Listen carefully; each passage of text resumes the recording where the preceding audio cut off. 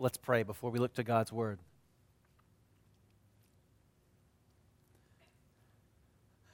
Father, what a gift your Word is to us. The Word of the King to rebels, sinful people. We need it. We desire it with your help. And we want to obey it by your Holy Spirit. Help us and form us to be the people with which you take your blessing to the ends of the earth. In Jesus' name, amen. Last week we began a new series for the fall semester called Journeys of Faith. We looked at Noah last week, and over the next several weeks we'll be looking at a different character from the Old Testament. And we'll be learning about how their life of faith instructs us to be faithful, more faithful followers of Christ today. This morning is the second sermon in this series, and as Mr. Al said, we'll be focusing on the life of Abraham. Maybe you've heard of him. Abraham is, without question, the most important human character in the Old Testament. It is through Abraham that God officially launches his plan to rescue the world from evil and reverse the curse that he placed on the world in the garden. Genesis 1 and 2 is the picture of goodness. God created his world so good. Sun, moon, stars, plants, animals, everything was orderly and beautiful. God created human beings in his image to thrive in the world with creativity, to reflect his glory back to creation, and continue to make the world a prosperous, fruitful place. But what happened? Genesis 3, boom, spiraled downward with the fall. Man rejected God, and Genesis 3 through 11 is an intense downward spiral from the garden all the way to Babel, with human beings constantly rejecting God over and over and over again. It is a very bleak story. But as we'll see in our passage, God promises to bless the world again through Abraham. He says he's going to bless all the families of the earth through him. He's going to make everything right again. And from the New Testament, we know that ultimately God's blessing came to the world through Jesus, the true seed, the true son of Abraham, the Savior of the world.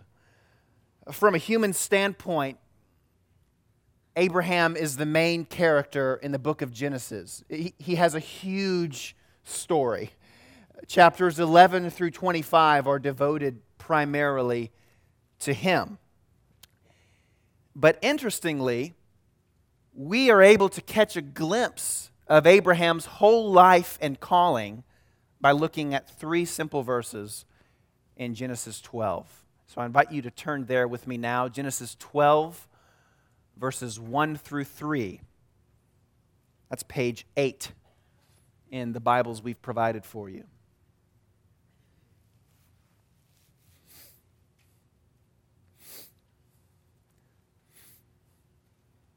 Listen to God's word.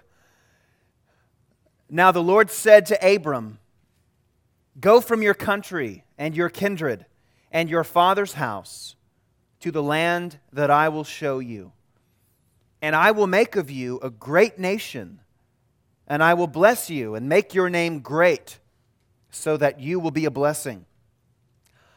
I will bless those who bless you, and him who dishonors you I will curse. And in you all the families of the earth shall be blessed." It really is difficult to overstate the importance of this passage. Many Bible scholars have referred to the passage we've just read as the hinge on which the whole Bible swings. biblical scholar William Dumbrell has said that contained in these words is the theological blueprint for the entire redemption of the world. This is huge. God is rescuing the whole world from evil. He is restoring His creation to its original goodness, a massive project. And yet He calls upon Abram, or Abraham as his name will become. Don't let that throw you off. We'll be referring to him as Abraham this morning.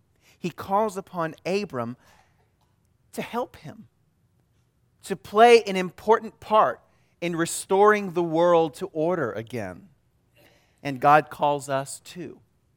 He doesn't call us into a relationship that's pending until we get to heaven.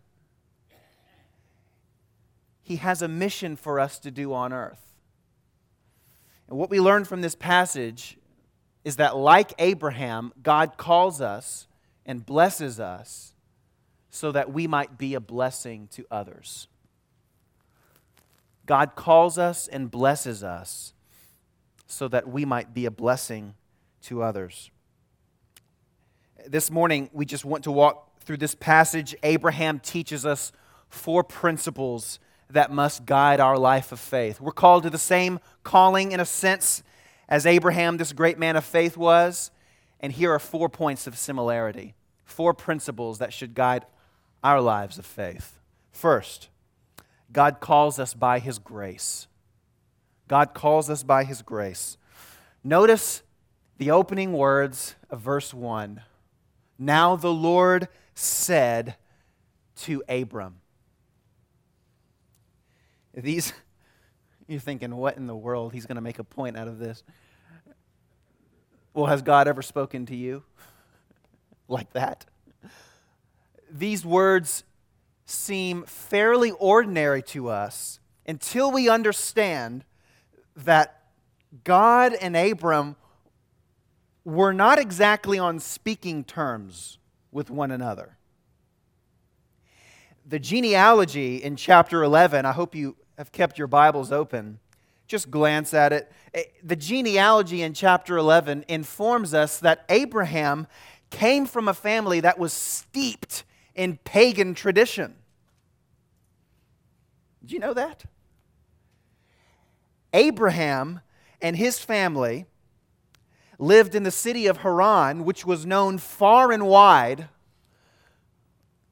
for its worship of the moon god Sin. Incidentally, it's spelled S-I-N. But what the book of Genesis hints at to us in genealogy, the book of Joshua confirms to us in a speech. In Joshua 24:2, just listen, Joshua is reminding the people of Israel how God gave them the land of Canaan, the promised land, as a gift. And he says to them, long ago, your fathers lived beyond the Euphrates. Terah, the father of Abraham and of Nahor, and listen, and they served other gods. Abraham was not a man of goodwill. Abraham was not a God-fearer. Abraham was not on a quest for truth. Abraham was an idolater. He worshipped idols. Full-blown idolatry. He was completely and utterly lost. But amazingly, God spoke to him. He hadn't spoken to anyone in Abraham's family for 10 generations. But God speaks to him. He called him out of darkness by His grace. And if you're in Christ this morning, you've had the same experience. You had made enemies with God. You had broken His law, and you had felt certain that your life would be much better without Him. But God spoke to you in your brokenness and gave you hope. How true are those words we sang a moment ago?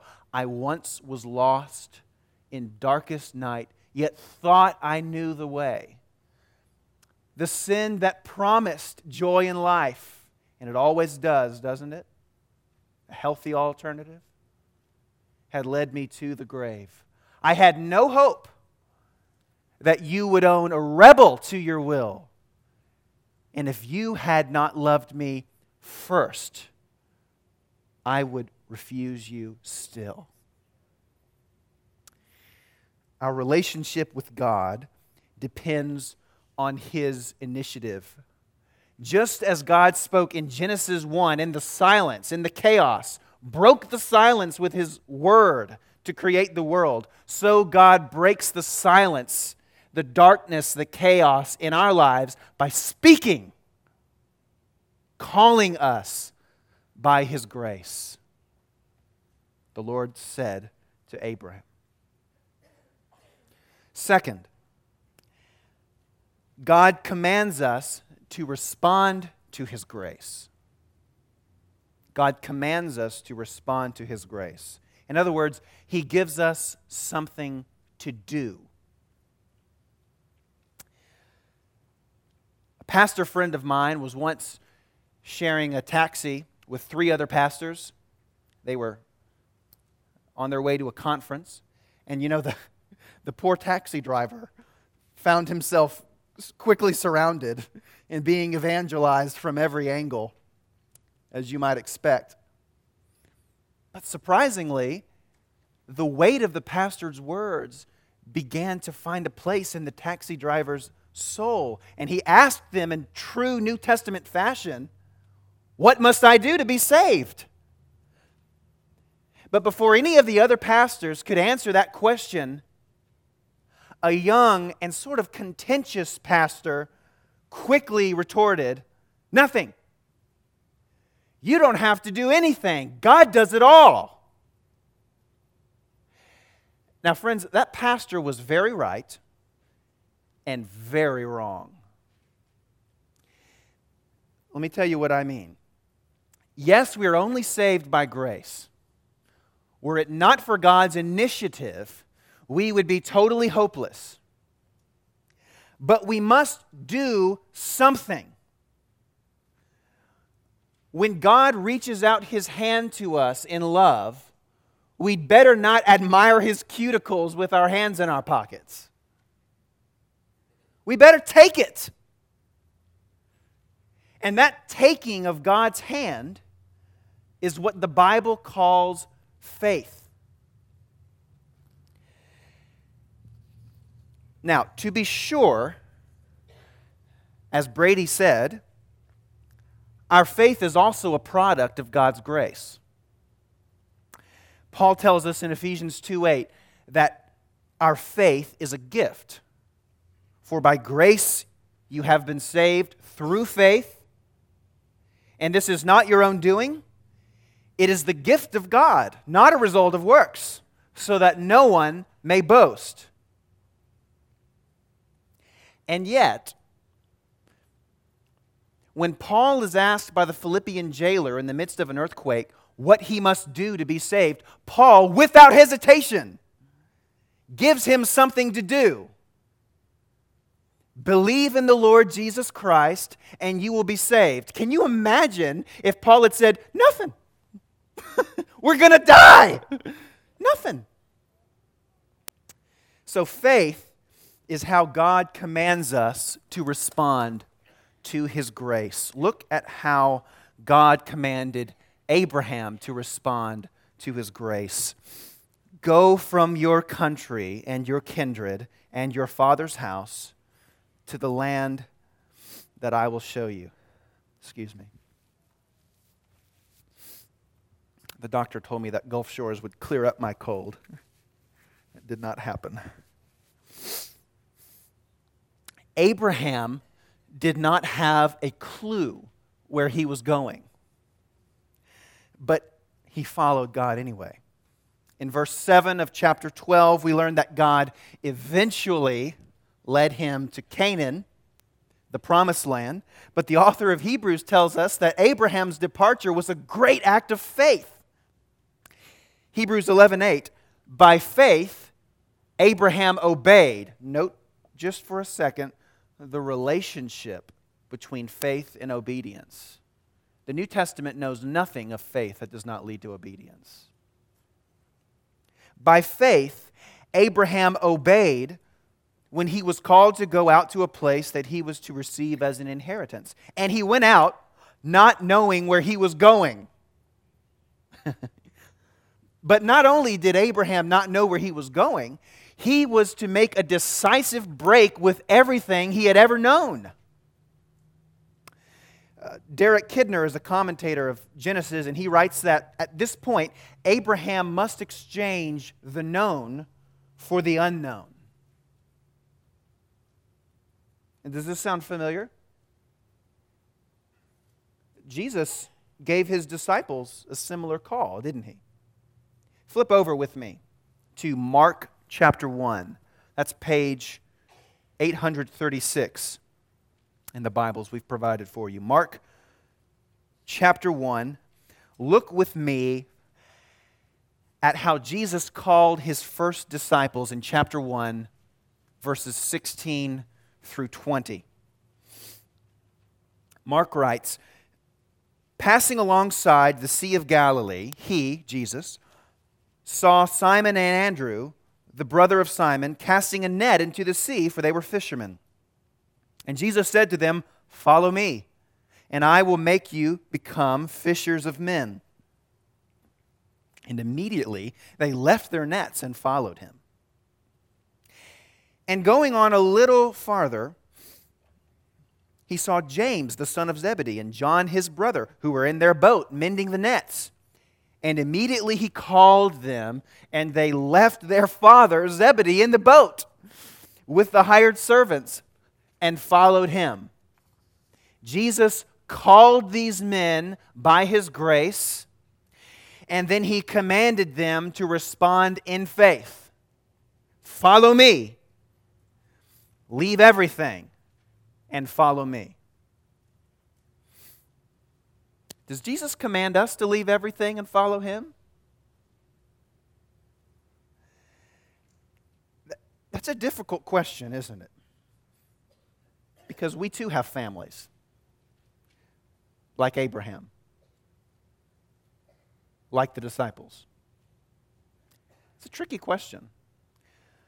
The clearest answer to that question, in my opinion, comes from another pastor.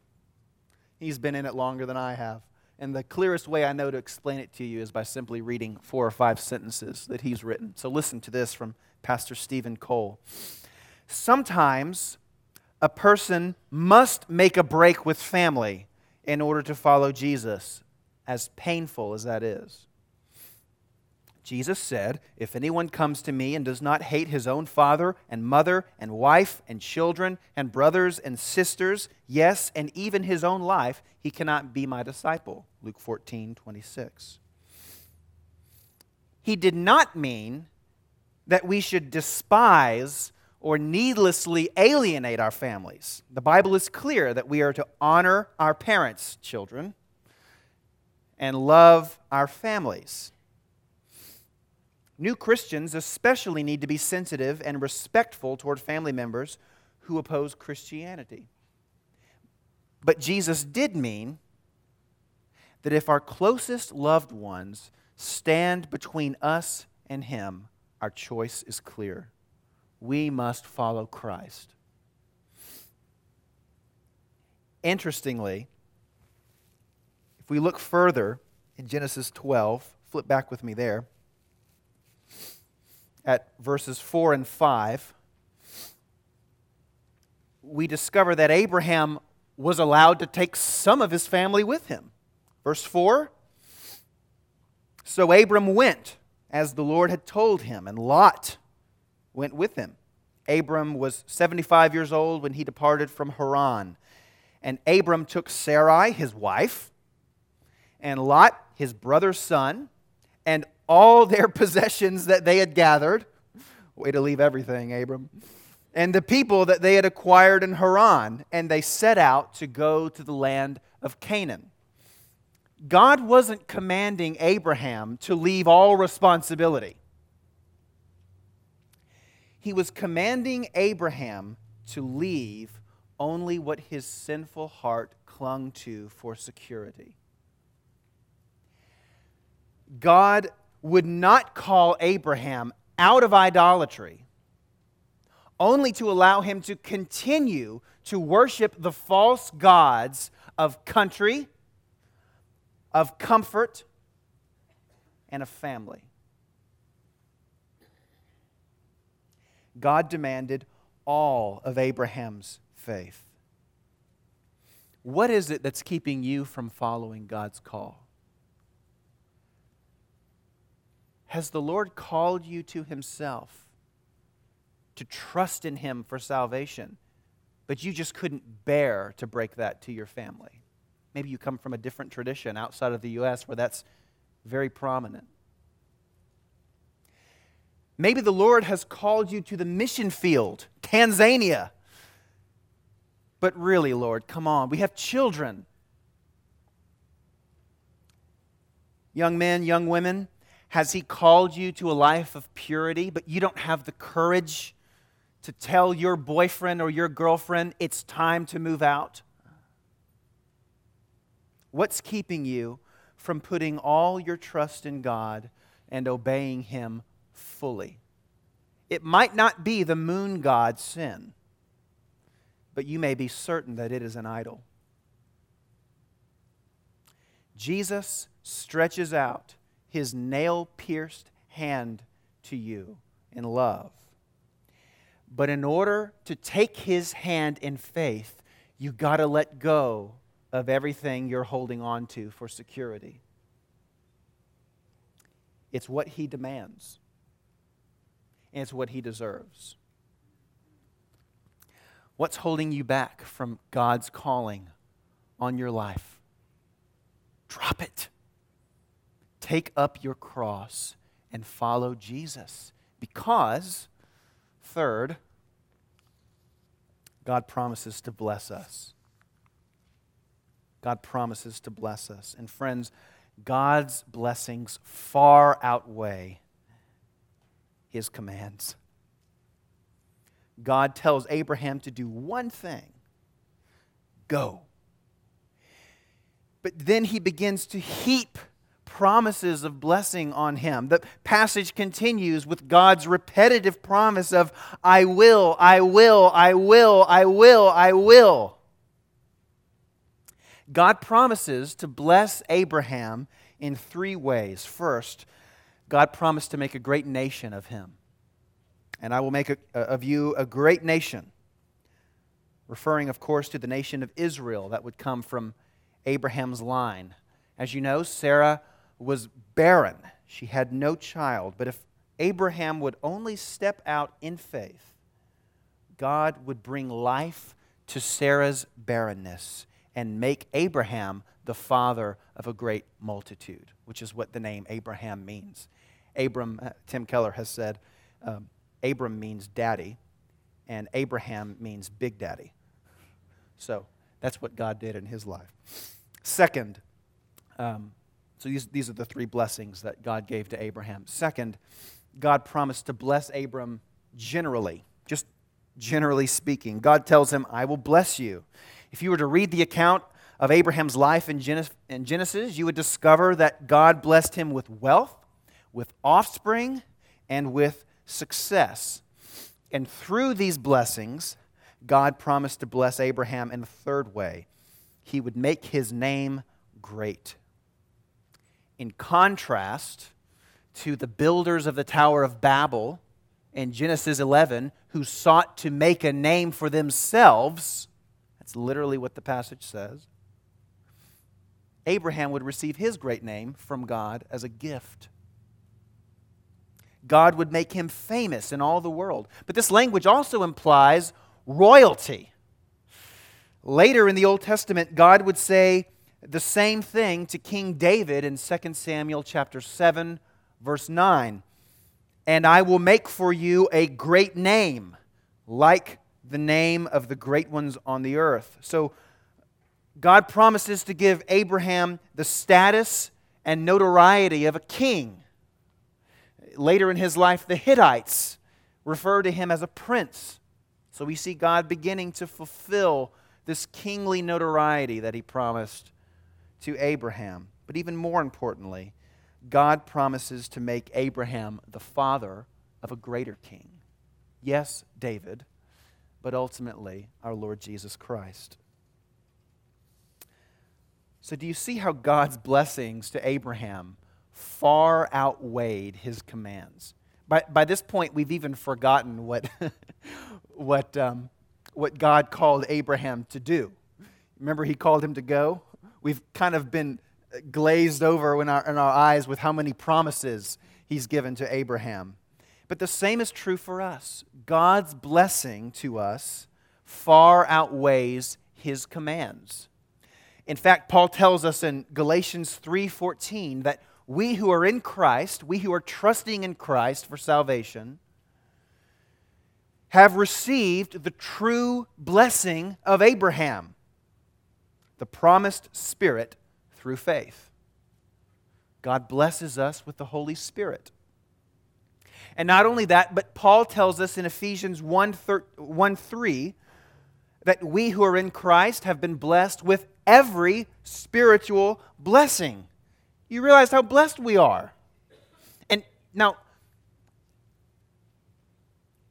you might think, yes, that's you might feel a little bit gypped at this point.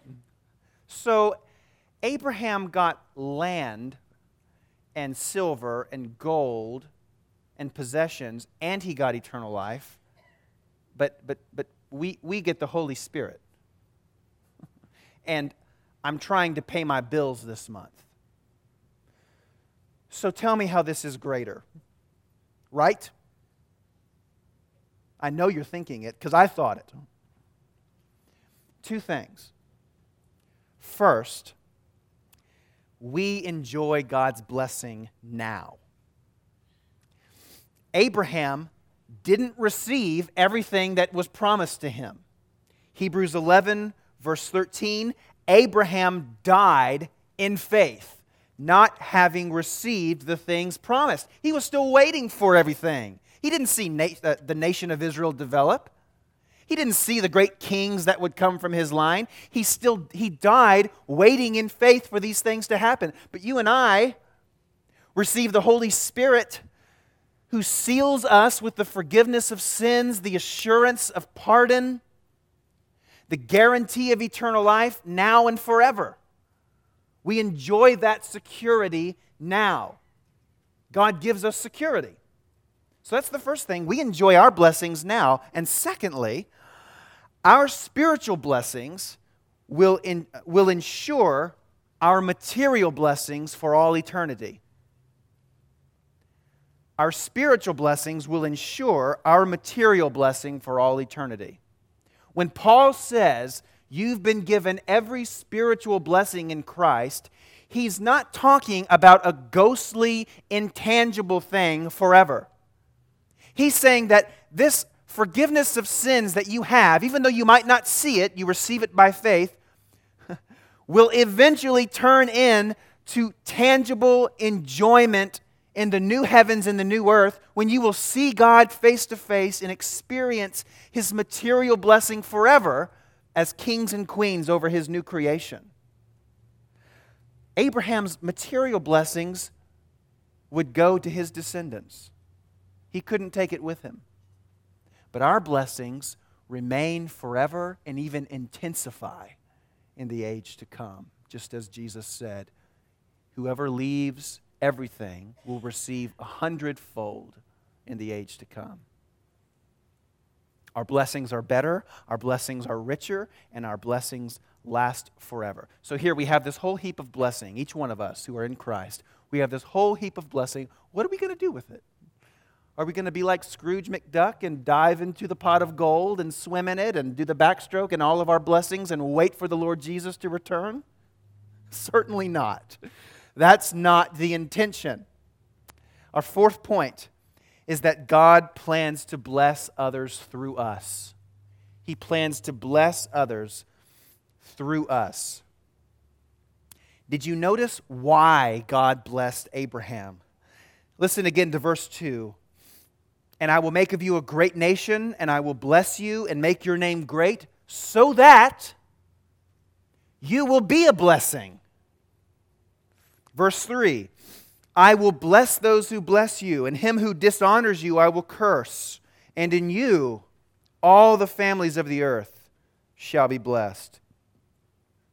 God blessed Abraham so that Abraham would bless others, so that he would be God's instrument in reversing the curse of evil and making the world a better place.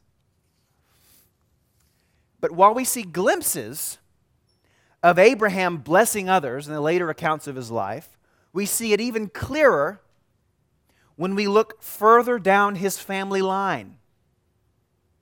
Let me just give you one example. The final chapters of Genesis provide us with the story of Joseph, Abraham's great-grandson. So Abraham, Isaac, Jacob, Joseph. Joseph was favored by his father Jacob so much that it made his older brothers jealous, and they sold him into slavery in Egypt. You know the story. But through Joseph's misfortune, God was blessing the world. In Genesis 39, verse 5, we read that the Lord blessed the house of Potiphar through Joseph. Eventually, Joseph is promoted to second in command over all Egypt. And when famine hits the land, we read in Genesis 41 that all the earth, including Joseph's brothers, came to Egypt to Joseph to buy grain.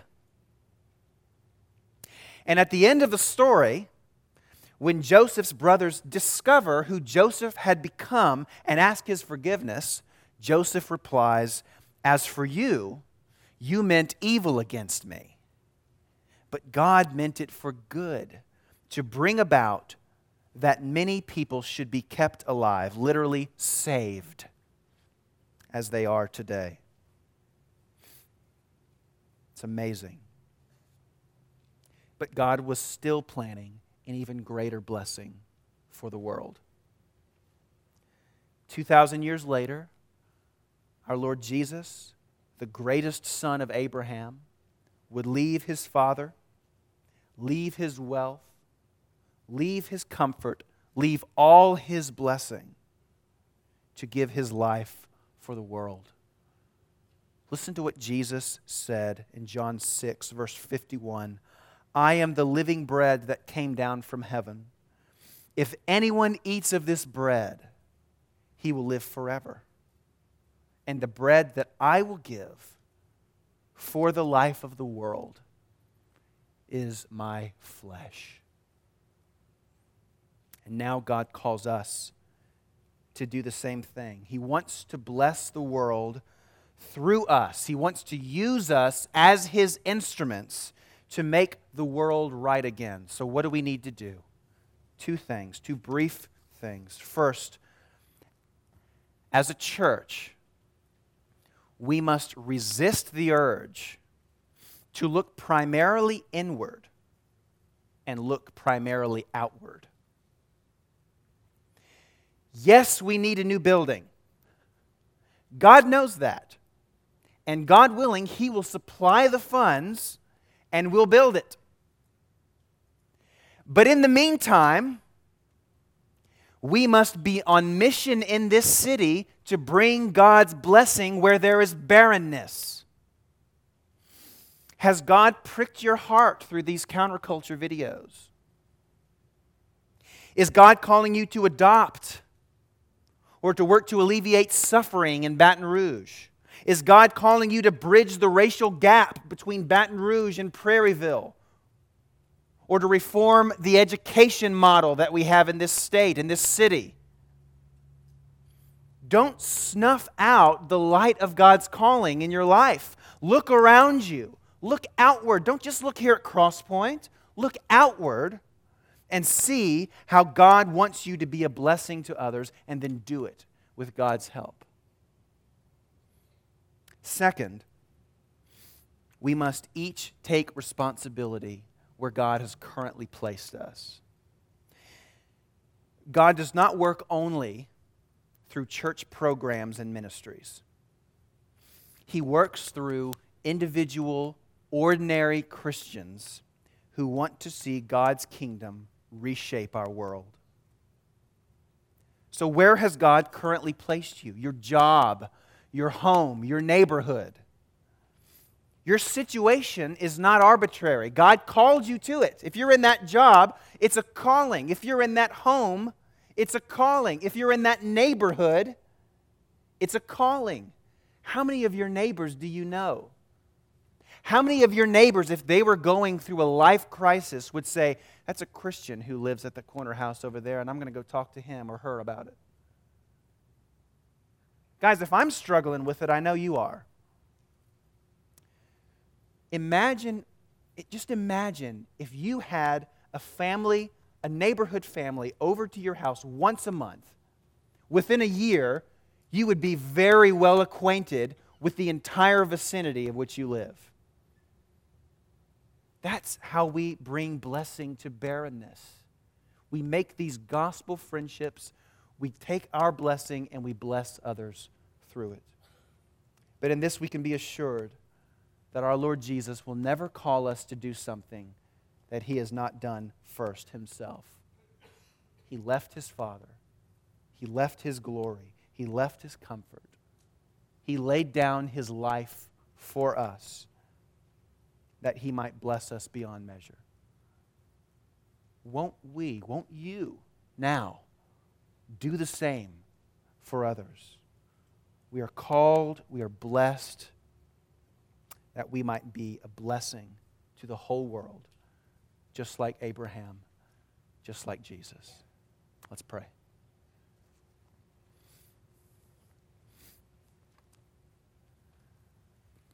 Father in heaven, you have truly blessed us beyond measure. We have better promises, better blessings. You have equipped us with every good work. Help us to be good stewards of that blessing. Help us, when you call us by your grace, to leave everything and put our faith in you, follow you. Help us to be your change agents, your instruments here on earth, as you are making the world right again. Through Jesus Christ our Lord. Amen. Will you stand?